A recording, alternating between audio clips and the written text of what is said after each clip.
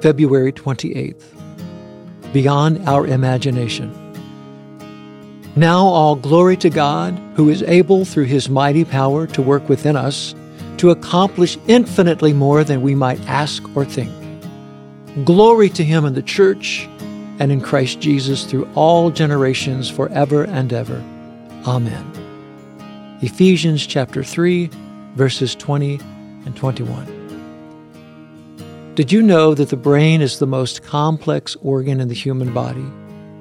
Incredibly, it contains over 100 billion nerve cells, and it creates 1 million new connections between cells for every second in our lives.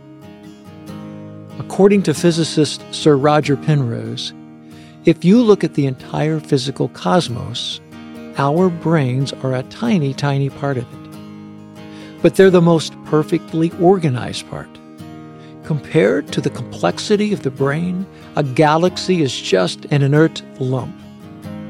God is the creator of this complex organ and the thoughts it is capable of producing. Yet when it comes to the power of God working within us to accomplish his purposes, our minds can't compare to his.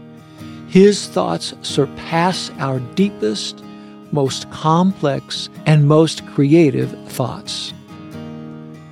The wise will acknowledge the truth that his thoughts are beyond ours. In him we find knowledge and life. When it comes to his ability to work his will in and through us, our greatest effort in imaginative thought is in no way measurable to his.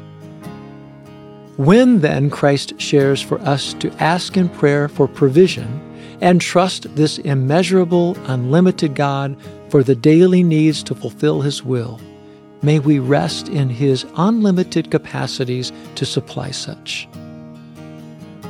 Lord, my desire is to do great things of significance for your glory and your kingdom. I have imagined much of what I might do, yet I surrender my desires to you, for your vision for my life exceeds what I can imagine. Amen. Give us today the food we need.